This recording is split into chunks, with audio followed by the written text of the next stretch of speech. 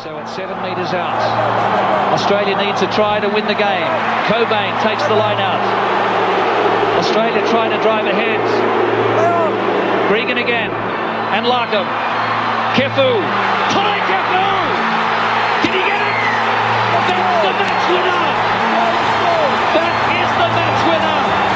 Kefu will never score a more important try. And look at the Wallaby players. That is the great result they wanted. It's a heartbreak for the All Blacks. Welcome back to another episode of the Running Rugby podcast and a couple of big games on the weekend. Super Rugby AU, Super Rugby Aotearoa. As always, we'll be breaking it all down for you. I've got Toby and Leo in here to help me. And we'll start on Friday night. And really in Super Rugby AU, it was really a big contrast between the Friday and the Saturday game. But in Friday night, in Perth, HBF Park, the Rebels get their first win of the season, 10 points to 7. Bit of a messy, low-scoring game. Had some controversy. Lights went out for about 15 minutes and players were standing around wondering if we were going to get an end to this game or not. The Force fans didn't mind. They were going nuts, but unfortunately, even with the help of a red card, the Force couldn't pull this one out. That might have been the most exciting bit of this game. Like, the what's going to happen, is are they really going to make a call and just end this game if it takes too long? Which obviously would have been terrible, but it's kind of building a lot of excitement in one sense. But yeah, the very odd game. The Rebels went from being, previous weeks, the penalty takers, just take the three, accumulate, stay in the game. And all of a sudden we're just hell-bent on scoring tries. And ultimately they did, and they couldn't kick anything. They scored 2 tries, no conversions, no penalties. But to finish the game 10-7 with the number of opportunities they had in front of the posts, the commentators said after the game, I could see why they went for the line because they weren't in great position on those penalties. It's like that is a flat out lie. They were in front multiple times, and who cares? You got Tamua kicking like a whiz in previous weeks. It was very late in the game they actually started having a shot, and it just proved what a stupid tactic it was. They just went all in on trying to score tries, which they hadn't been able to do. They managed to get 2, luckily, and barely scraped the game. And obviously, it's 2 slim losses for them and now a slim win, and probably unconvincing overall. But this red card as well nearly derailed the game, didn't it? Did you guys think that was actually a red card? Yeah, I think it was a pretty much straight shot to the head. Like, Ross Haylett-Petty was never low enough. I think the ref even said it. He's like, it's the same as last week, guys. It's like that Alatoa red card. He's like, he's never got low enough. Yeah, and it's frustrating with these calls, though. Yeah, but it's the only way to rub that sort of stuff out. You've got to teach guys to aim lower and give yourself room to err, and that room to err can't be a guy's nose. Like, you need to be right down, and the tall locks are always going to be a bit more hard pressed to get that lower body height. But how many tackles are there in a game? And it's 1 out of 200 or something that comes up high. It's obviously achievable. They need to just try harder. Do we think the instance of these types of tackles happening is pretty much the same for the last decade or so, but the way they're refereeing it now is far different and they're a lot harsher on it? Is that what we're seeing? Yeah, I'd say that. Yeah, I think it didn't used to be an automatic red. You'd say, that's a yellow. You've getting high, and they'd say, it wasn't too hard. And he's okay. Like, it's all about the result in the past. Like, the guy gets up or can keep playing, and it wasn't an automatic concussion sub. So, yeah, I think there were lots of ways they talked themselves out of doing anything more serious because they're worried about the impact on the game for a red, and obviously the red this year is a bit different anyway. But this new, the new way of things, player safety comes first, and so I have no issue with it. And I think you need to be strong and consistent on it in order to teach them that this is unacceptable, to make them change their behaviour. And just quickly, I think in terms of the way it's being refereed, I even saw in the other game, the Brumbies-Reds game, with Nick Berry actually saying, he slipped into that one on a certain tackle that caught a player high. So I think it's just the interpretation of that, and if a player is actually dropping his body height, the ball carrier, dropping his body height into the tackle the last second, that should be taken into consideration. Yeah, and we heard Rugby Heaven had Angus Gardner on at the start of the year, and he was saying that the referees would be given more leeway to sort of have a level of interpretation with that and go with their sort of gut a little bit more with those decisions on the field. In terms of this game, I think we can all agree the Force did not play well. There were a few sparkles, like right at the end, getting that try. That was a great sort of set piece to get together to get Jack McGregor over the line. I think, Leo, you called it when he came on the field. You're like, Jack McGregor's going to break out at some point for this stuff, and he looked pretty good there. And we saw the difference with Ian Pryor on the field marshalling his men around. The biggest thing I think that the Force lacked was consistent sort of kicking for the line and goal kicking as well. I don't know, everyone was trying to do banana kicks in this game, and it really kept annoying me because not one of them actually came off. They looked like schoolboys, didn't they? They're just like, everyone's doing it, so I'm going to have a go, and none of it was well executed. It was sloppy, and they went too deep. McIntyre went too deep, and Carney went short, and the Rebels were a bit the same. So and it was an amateurish kind of game. And what made it worse was the line out throwing on both sides was absolutely horrible as well. So no one could get the line out, and everyone kept kicking the ball out. So it was not good watching. So it wasn't a great spectacle of rugby, really. And so that wasn't James Hansen threw that many balls out the back of the line out. Like, it was like 5 in a row. Yeah, and it was just no set piece consistency at all. It was the shining lights in this game were few and far between. You had Korobidi turning Ralston round in circles, no idea what's going on. Yeah, Korobidi excellent. And setting up that try for Powell as well. He just a rocket on the inside. Brilliant by Korobidi. Elof, our new favourite barnstorming prop. He looked great. Like, again, just hard nosed, direct, physical. Did you see his interview? No, I didn't. He's very funny.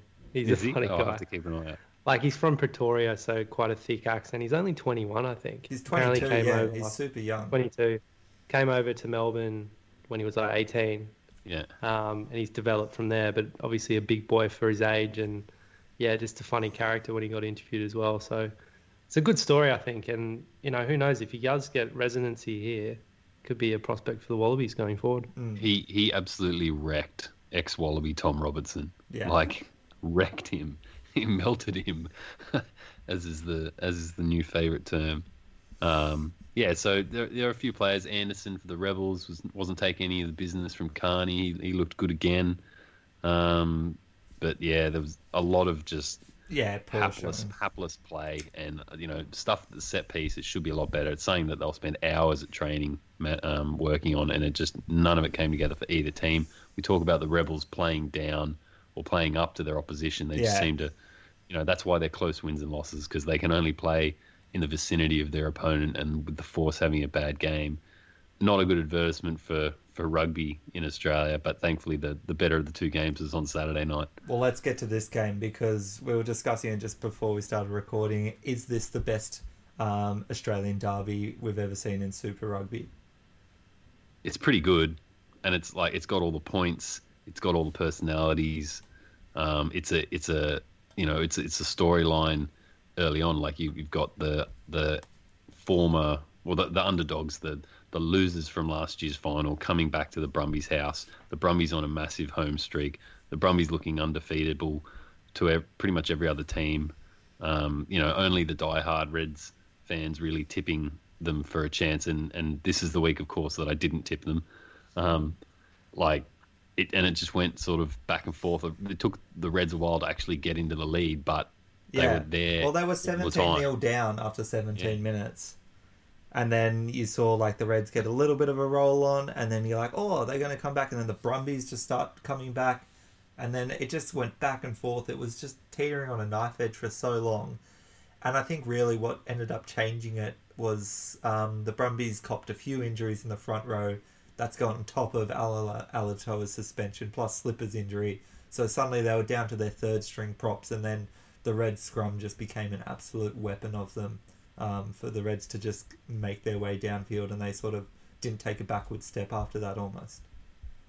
Yeah, that's pretty much it. And I don't think we should understate, though, the Reds' mental strength staying in that game for as long as they did, not just falling off at 17-0 and trying something different. Like, they stuck to their plan and they clawed their way back in. And the Brumbies, I think, just maybe weren't really, weren't really sure what they were looking at. They're just like, hang on, they're still in and around, and we're now losing ground. So that was a really cool showing from the Reds. Let's talk about James O'Connor, because I think that's who you mean when you're talking about the resolve of the Reds in this game. And he was I think it was most of the calls he was making in terms of kicking for goal and things were getting criticised by the commentators in this game, and they thought, oh no, he's taking points again. Oh, he's not he going took for two the try. penalties when they were 17-0, didn't he? He kicked it back to 17-6. Yeah. Took another one later when they were down by 8. Yeah, that's right.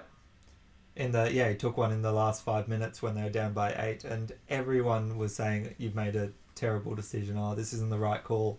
And then they're all leading their words come 80 minutes when the Reds are suddenly back in front, and they're like, oh, he's just a mastermind. He's just curated this perfectly. And I mean, it's interesting to hear someone flip their script so quickly as Tim Horan did in this game, when he's suddenly all about James Conner and Queensland's resolve in this game. I think it was led by their defence, though, in the first half, when they were able to kind of stifle the Brumbies after that point-scoring run. And then, obviously, like you said, Arch, the set piece, in particular, the scrum in the second half was just so dominant. And obviously that's led by Taniela Tupou, who's looking great. He got a try for his efforts during the game as well. And the Reds are... 80 minutes on the field. I just think the Reds are... Yeah, Taniela's just playing... Yeah, he's playing 80 minutes week to week. Looking as good as ever, and I think the Reds just have a next level to go to now in terms of point scoring ability.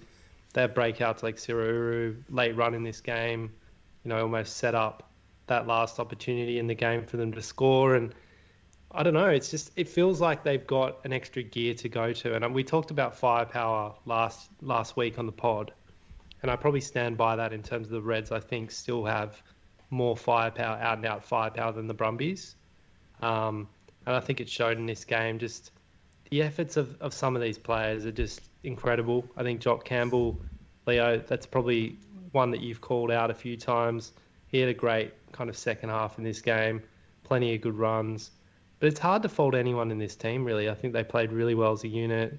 I think, again, their cohesion is building. And even though Sully Vunivalu isn't quite at his best yet, I think there's kind of bright spots there for him as well. There's promise, Yeah, they spent a bit of time talking to him. I think, did they talk to him either at halftime or maybe after the game? At the end of the game, yeah, and like the comment is they've got, he's come a long way, but he's still got a lot to learn. And I think when they say that, what they mean is, like, you may have played rugby union before. Some of the rules have changed. It's probably it's understanding how those are interpreted on the field and where you need to position yourself, and then also everything happening at that high level, which you haven't played at in rugby union previously.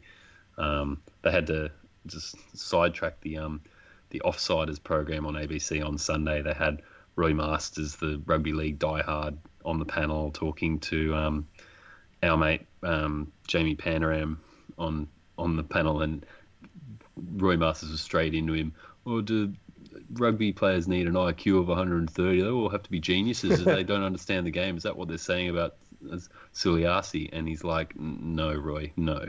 Not going to give you a headline here, you old bogan.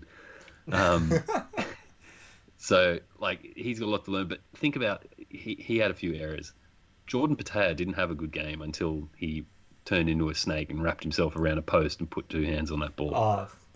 So when we're talking about firepower and potential, like, you've still got those two really to unlock, and you add that to what we saw, and that if they can put 40 and potentially more on the Brumbies, the sky's the limit. Yeah, I agree, and I think Dalgunu was good on the other wing, quite busy. Jock Campbell, as we say, and Hunter Paisami, another good game from him, looking really poised. Great combination there with Jock, and then obviously Tate McDermott he had a good game as well. So They talked Yeah. to James O'Connor at the end, and they asked whose decision it was at the end there, and Hunter's the one who made the call to say, no, we should do the grubber through. And he was confident enough in his own ability and that it would work, and he made that call. So that's a lot of confidence from a very young player playing in a big moments. Obviously, like the experience he's had in this last 12 months, he's grown a lot in his confidence there. Yeah, and it's kind of amazing, showing like, those insane skills kick. like Simone would have, you know. Yeah, I think our centres at the moment are looking as, you know, their level of ball skills and their all-round game is looking as strong as ever. And suddenly we've got a couple of combinations to be looking at for the Wallabies. that's it. These 12-13 against each other, they're just showing off a lot of skills. And you're right there, like, Patea needs to wipe the butter off his hands because he can't hold on to a ball at the moment. It seems like he's just too intent on trying to break that first tackle and make an impact when he sort of goes into contact. But I think they're targeting him now. He actually had the ball punched out this week, and I don't know if it was completely intentional. Onto it. I think there'll definitely be a tactic now because he's shown that he's either looking for an offload, which means the carry isn't as strong as it could be, or it is just loose carries just generally because he does quite like hold his arms quite wide when he runs because he's just a very he's quite rangy and he's a powerful runner, and I think that's now something they can focus on with him, and he needs to maybe just be a little bit more conservative and just erase that that focus because it can't be a weakness. When you got someone as good as Lenny Kitau now opposite, and you're trying to grasp a Wallabies jersey later this year, that you don't need that knock on you. Yeah, you need the storyline needs to be that was a problem and you fixed it, not that you were incapable of fixing it. Because we want to see more out of Jordan Patea, but tell you what, there's a lot of competition around now, which is excellent.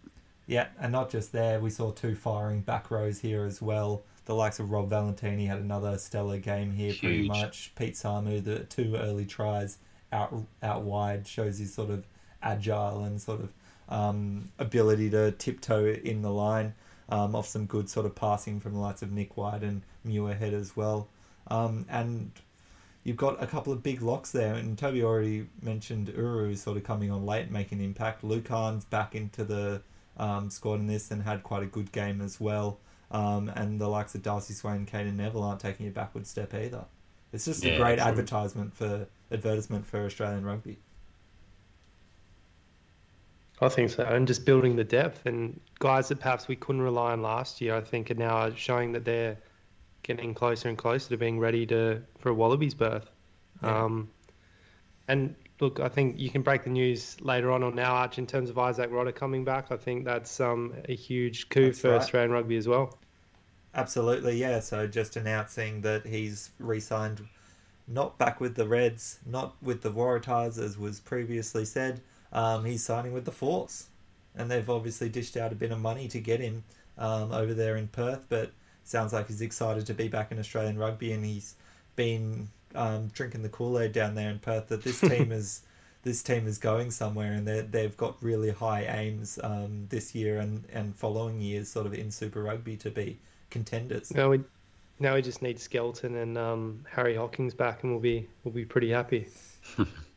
Wouldn't that be some stocks? I'll take a Skelton or an Arnold, really. That'd be great for us. Yeah.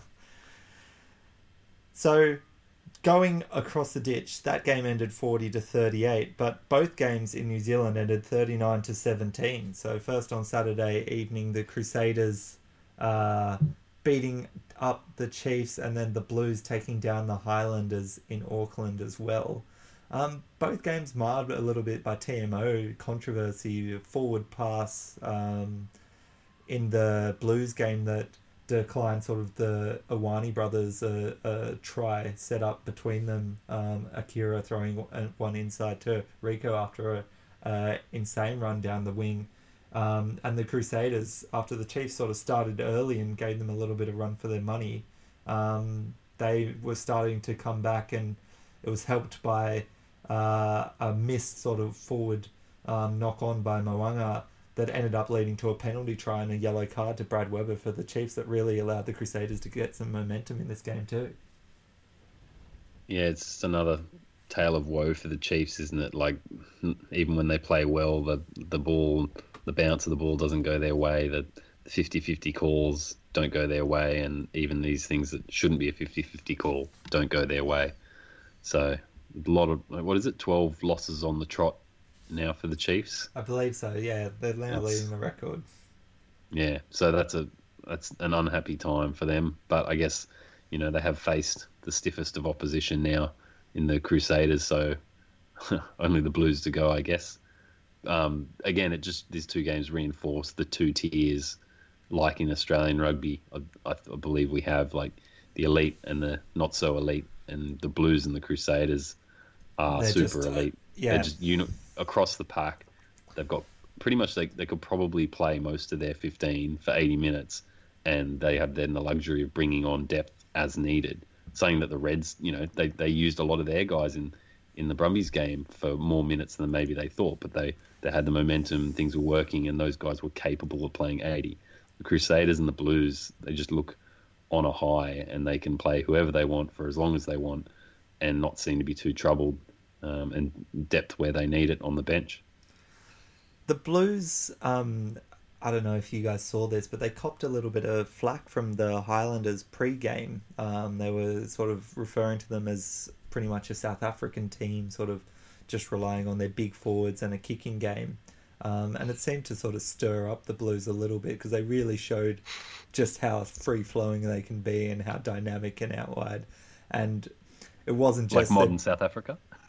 Like exactly, like That's World kind Cup, of, yeah. like World Cup winning What South are we Africa. talking? Like, Yeah, because I'd like to play like that as well. yeah, exactly. And I mean, I guess they showed it because they had, like I already mentioned, Akiri Wine and Hoskins Sotutu. Like, they were showing some serious pace in this game, breaking through the Highlanders' defence and just outpacing a lot of the backs there. So, I mean, the Blues are looking like a championship level team. I guess the real question is next week when they come up against the Crusaders. Is that one in Christchurch? No, it's in Auckland. Nice way around to have it, to try and beat them at home and beat them at your home, and then... Well, this is the fixture that didn't happen last year. It's supposed to be the last fixture of the competition, and we didn't get it. We didn't get to see what we wanted. Yeah. And I mean, the Blues look better. They look like a better team than last year. The Crusaders look as good as ever. I think it's set for fireworks. Can't wait. So we'll get into a little bit more about the Blues Crusaders, but the first game of the Super Rugby Aotearoa next weekend is the Hurricanes Chiefs. And this is probably now looking like the Chiefs' best chance at winning a game in this competition at the moment. And I mean, I say that, like, take it with a pinch of salt. I think the Chiefs have actually played quite well in both their games. I think it was a result of first round sort of jitters, capitulating a little bit to lose to the Highlanders in a crazy Jonah Nareki performance. And then versus the Crusaders, they were well in that match and very competitive. I think they more than sort of have what it takes to come up and probably beat a Hurricanes team who are now suffering with injuries that are looking to deplete their sort of stocks at 10, with both their 10s likely to be out. Jackson Garden-Bachop has an Achilles niggle that they are thinking is rule him out, and they've sort of been now searching because they don't apparently want to move Geordie into 10 and out of his preferred fullback role, but they don't actually have another fly half in the squad. You'd think it's a move they're going to have to make. Like, you got a Chiefs team that I agree, Arch, I don't think have been that bad to have been on this loss streak. You've got to take it by the scruff and try and beat them from the inside out. And Geordie at fullback versus Geordie at 10. I mean, to me, it's a no-brainer. It's just saying you have to cop this week if you're a man down. Yeah, I'm struggling to think of anyone else that could step into that role. Julian Severe, anyone? See how he goes. Just first receiver hit-ups. Yeah, exactly. Very league style. I think probably Artie over Julian.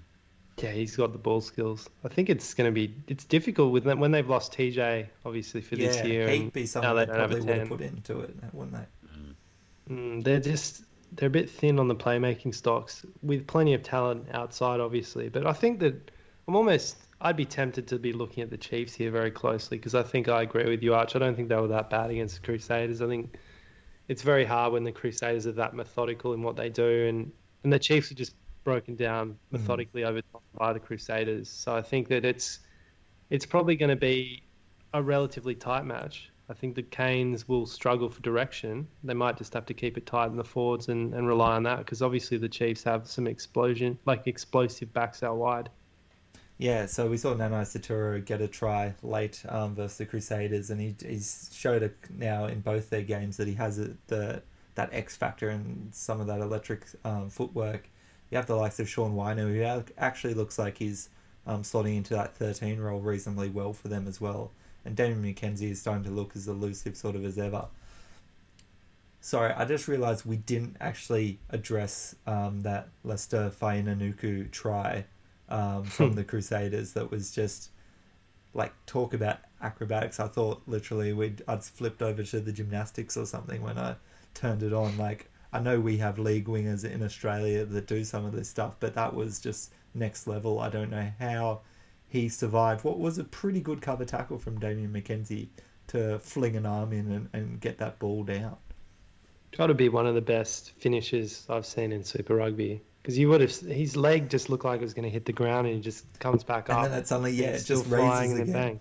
I was launching it and decided, I was like, oh, that's on the ground, and then it like moves again. You're like, oh no, actually that's still like 6 inches off the ground, and then he somehow moves it further off the ground. I don't know how he did it. It's more Crusaders magic. Mate, they just can find a winger anyway, can't they? That's it. I don't know what they put in the water down there in Canterbury, but it's working. Nothing else works down there, just the rugby. Anyway, getting back to this week, Hurricanes Chiefs. It is in Wellington. It's down there at the Cake Tin. Is there any thought of anyone feeling like they'd take the Hurricanes at home? Or have I convinced you all now to take the Chiefs? The Chiefs, who haven't won a game and could be the most losingest team in Super Rugby New Zealand history if they hit 12. They're tied with the Highlanders right now at 11. I think the Chiefs will win. I think the desperation is there. As long as they're not too down on confidence. From what I saw against the Crusaders, I think they've still got a fair bit of spark there.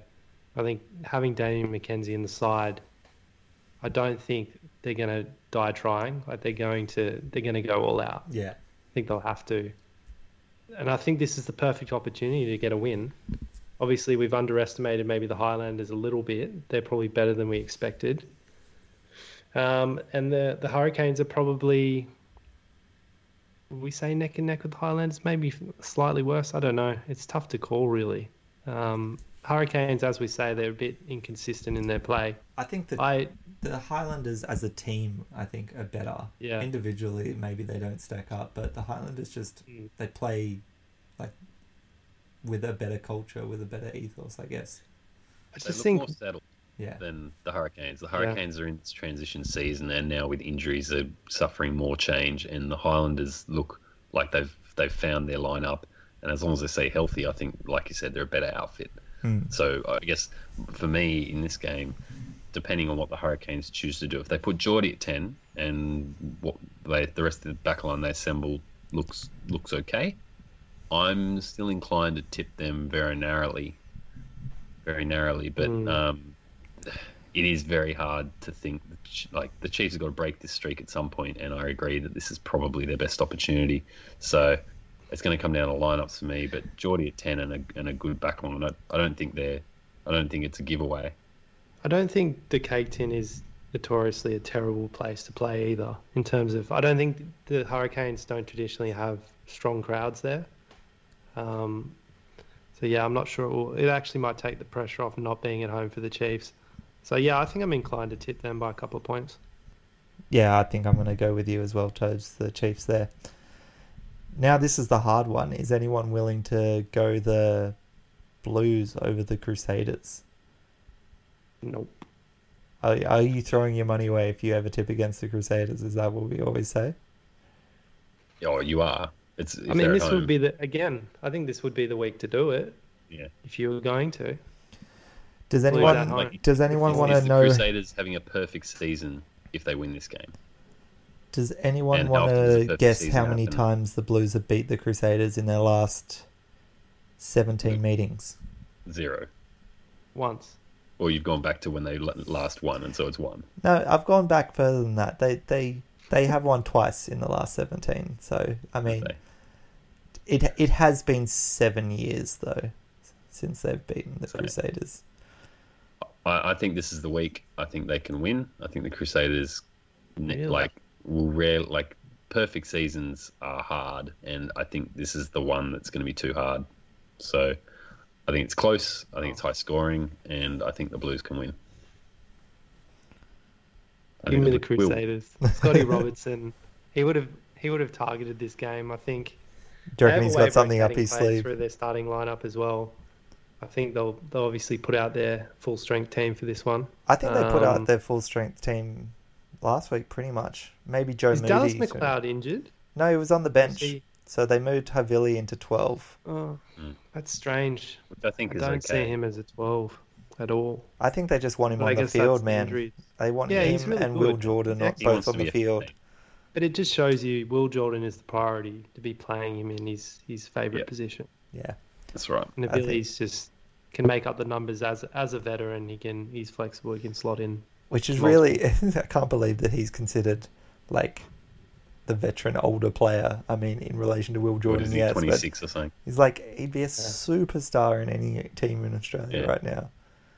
Yep.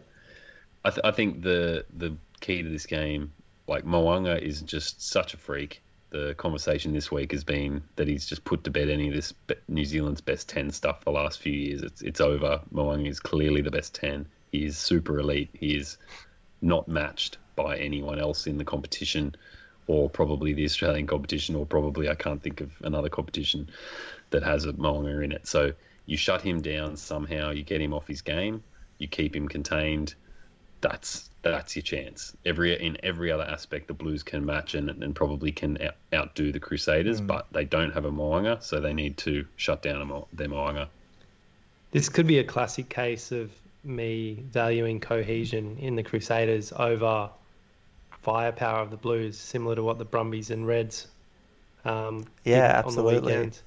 You know, Brumbies at similar home, sort you of- think, all right, more experience, probably more cohesion at home, winning streak. You know, I mean, the Blues obviously don't have that streak, but, you know, this is kind of, I think their opportunity almost, like you say, if it was in Crusader land, I think it would be, we wouldn't tip I the wouldn't be Blues. tipping them. I'm not saying it couldn't happen, but I wouldn't be But tipping them. cohesion versus firepower and the team that's probably more up and coming than the Crusaders, who are the, you know, The the elite, target on their chest. Yeah. But fascinating game. And I mean, I hope it is high scoring, but you just don't know how these ones are going to play out. Like, both teams have good defense, so Yeah. yeah, it could be relatively low scoring, possibly, and tight. Definitely tight, but I think I'm going to take this chance to bet against the Crusaders. You don't get these chances often in life, guys. You got to take them and grab them with both Chiefs and hands. Blues. Whoo. North Island Lived pride, mate. dangerously. North Island. Let's go over to Super Rugby AU, and unfortunately, compared to what we've seen, it's only going to be a little bit less enticing this week after that Brumbies Reds match. But the Rebels, they get their first home game of the season in round 5 back down in Amy Park, and they're hosting the Waratahs fresh off that bye. And this is a game that we thought at the start of the year was going to potentially be like Battle of the Wooden Spoon sort of thing. And it's not. Well, no, because the still think Rebels have beaten the Force, isn't it? So Yeah, but the Force have won a game against the Waratahs, so at exactly. worst, it's So a three-way tie. is it already decided that the I guess Tars the just Waratahs don't suck. have a chance here? No, this is the game where the Waratahs obviously also desperate for a win, and I still think there's room for them to upset the Rebels. Which Rebels are we going to get? The one that's determined to score tries and can't, or the one that goes and chips penalties away and also doesn't score tries? I think the Waratahs have a bit more capacity to put a try on. I think the Waratahs are the worst team, and I think they lose this game, but it only takes a win here in Melbourne for it to be a three-way tie at the bottom of the ladder, right? One win each. So, I think the Rebels probably have it I think the Waratahs will probably beat the Rebels when they come to Sydney. So, yeah, it's probably going to be a while for the Waratahs before they get off the bottom of the table, if they do. Waratahs really need to find something here, don't they? Rob Penny's going to be under massive pressure. Like, where are they going to find a spark here? Like, where can you see it coming from? I just can't see. I think their forward pack just needs to really be better step players. Up, be dominant. They do have a great back row. It's very difficult when the Rebels have been such a hard-nosed press defense. That's where they've stayed in games and pressured the good teams, as they've been really, fierce in rushing up and really physical, and definitely been playing that first 20 minutes. This is what the Rebels' force game looked like. The first 20 minutes, the Rebels had all the ball. They looked like they were going to score. They didn't get there in that period. There was nil all for ages, but they brought that intensity in the first 20, and their aim was to blow the force off the park, and they ended up scraping through for the win. This is the same, except the Waratahs need to do that to the Rebels. The Rebels have shown massive intensity in the first 20 minutes. The Waratahs need to match that intensity, find it in themselves one-on-one to put on the big hits and keep their structure and contain the Rebels, who aren't a great attacking force, we know. So you bludgeon them and you get through that 20 minutes. And then I think the Waratahs have the breakout guys around. They've just got to find some form, and they need to pick a few more opportunities to run some guys around the ruck, get the Maddox or the Nwanga sort of inside balls. Someone's got to adopt these tactics that the Brumbies have used to great effect. It's still the way through. It's what'll get them a try, and that's how they win this game. I think they survived that 20 minutes. They matched the Rebels in force, and then they just go to work trying to put the tries on. I think you will see a reasonable improvement with the bye week. I think they will have worked on some things and they'll come out with a bit more fire. I just don't see them being able to beat this Rebels team. Yeah, I just don't see them doing it this week. I wouldn't expect the Rebels to have a huge crowd down at Amy Park. We've been down there, Arch. It's kind of a weird place to play, bit of a weird vibe. And I don't think it'll be hugely packed out there for this one. But the Rebels have, I think, a vastly superior team in terms of experience, with guys like, even Michael Wells. Haylett Petty's pretty experienced. James Hansen. Haylett Petty won't be there, Matt mate. Tamua. Ross. Oh, sorry, he's red carded. 3 weeks out. Disregarding him, Joe Powell, Matt Tamua, Reece Hodge, Korobidi. There's plenty of experience there. I think the Rebels will play the Waratahs out of the game. Hopefully they're not too comfortable being back at home and have too much of a relaxed week, because I think the Waratahs will come out firing, but if they weather that storm, I think the Rebels will be too good for them. I think something we didn't mention in the recap, but Archie and I talked about during the Force Rebels game, where is Joe Powell? Like, his presence in that game was a passing machine. He rocked up to the base of each ruck, they got quick ball, and he smashed it onto the chest of the guy who needed it, and that was it. I mean, that's excellent. But I'm pretty sure that's the halfback's job, right? That is, but Joe Powell is better than the average halfback, right? He has a running game, but it's never been the strength of his game. That's true, but we are not even seeing it. So he's not varying up his game enough, I would say. I don't know if that's by design, but even if it's not that effective, when you don't even try it, it's then not a consideration for the defence. They don't have to focus anyone on that potential attack.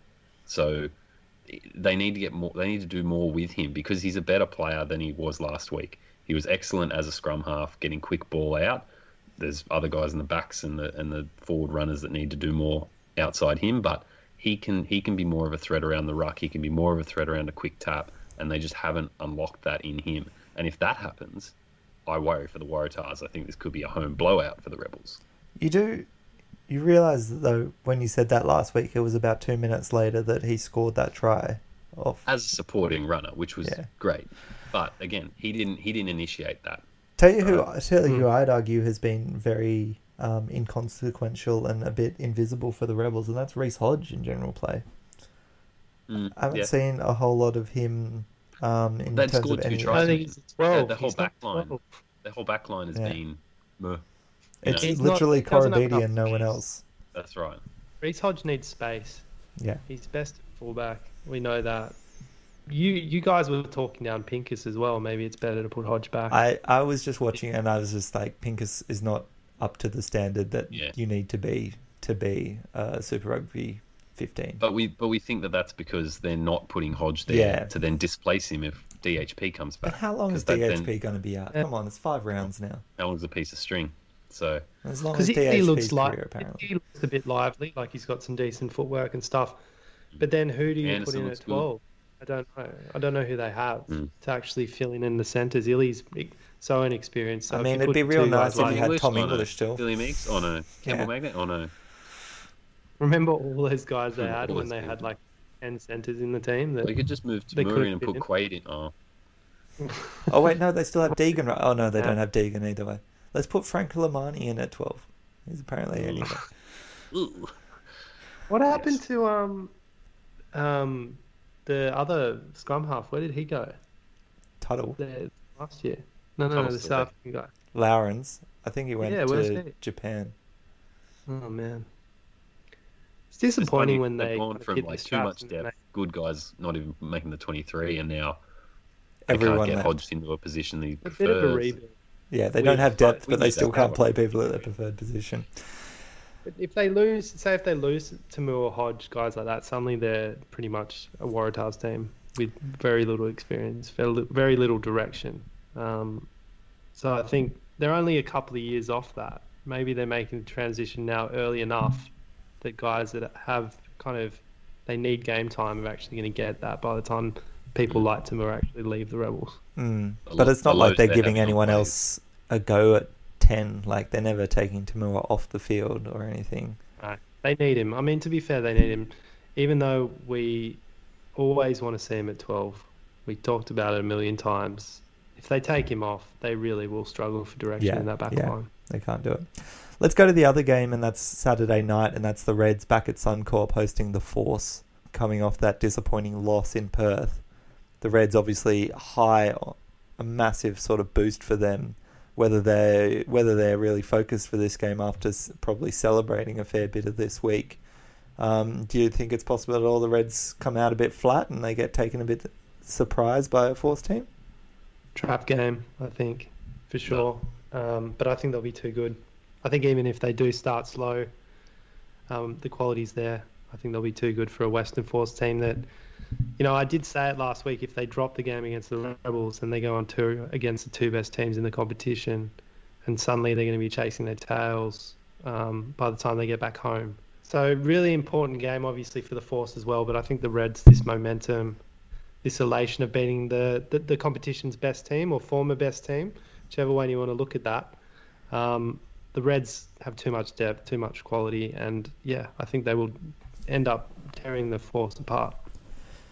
I think it's safe to say Rodder won't be in this game, right? That's what I was about to ask. Does Rodder make a comeback? Do they just chuck him on the bench like they did it with Tamani? They signed him and put him on the bench there next week. Yeah, I don't know. Can you imagine? I feel like for his own safety, you wouldn't want to put him on the field against the Reds. If he's in there. Yeah, that'd be interesting. I think it's Blythe, man. They were basically blood brothers and he ditched him. Jerk. So, no, I think the Reds beat the Force comfortably. I don't think the Force will stay in touch, even if there's a few points early for both sides. I think the Reds will dominate this game. I think their set piece is dominant. Their forward pack is dominant. The physicality of the Force is an asset, but the Reds are just so physical, but also so dynamic in that forward pack. I don't see a path to anything but a solid Reds win. This is another one where I'm probably leaning on the 15 to 20 point margin. Pretty comfortably. Yeah, I think so. I don't think they'll be flat after beating the Brumbies. I think they'll be Brad Thorne will whip them back into focus, and they're just such a better team than the Force. The funny thing is, he said instantly on the after match interview that the Force aren't mugs, like they're a serious team now and need to be taken seriously. So I don't think there's any risk that they're going to underestimate them. I think it's just when you do have a win like they did, and they will be having a couple of beers after the game, probably be a slow start to the week. It's whether there is that bit of a hangover in that respect is still going to be lingering. With the Force and the Rebels. They'll shake themselves out of it. The game doesn't start the way they want it to. I think they'll kick into gear pretty quickly. Their attack. I remember 2-3 years ago when the Reds looked great, but they couldn't score more than 20 points. And we kept saying they just need to put together sort of the points because their defense was never a question. And now they're showing they can score points, so which makes them unbeatable on their best day, really. I think almost pretty much whoever they come up against. Let's quickly jump to the Northern Hemisphere. Don't want to spend too long on the Six Nations. We had Wales continuing their Grand Slam sort of run, beating Italy by 41 points, 48-7, just running in tries at will. Shocking. England did get the wood over France in the end, 23-20. They needed a 76-minute try to Itoje to really seal it up in this one. So it was really coming down to the depth to the very end. And again, there was a bit of a controversy with the potentially missed knock-on leading up to that try as well, which could have changed the whole game.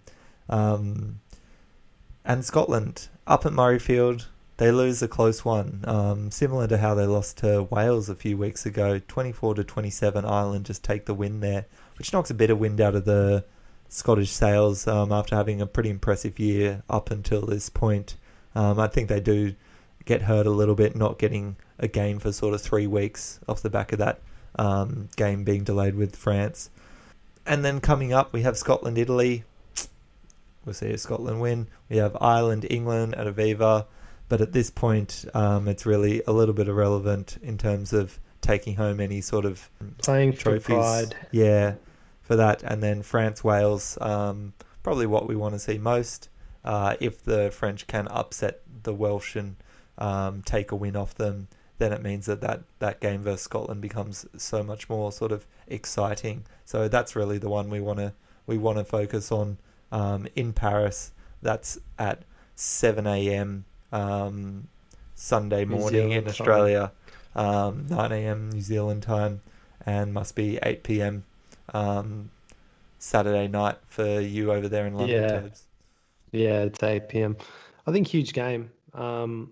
Wales, I mean, who would have thought that they'd be in this position given how they performed last year and the amount of pressure on Wade and Pivac? They've really turned it around, and they've had some things go their way in terms of refereeing decisions and things like that. But I think, they've shown that they're a quality outfit. They're starting to play a new brand of rugby under Wayne Pivac that's kind of taken them a little bit of time to implement after playing Warren ball for so long. I think they're actually a more exciting team to watch these days.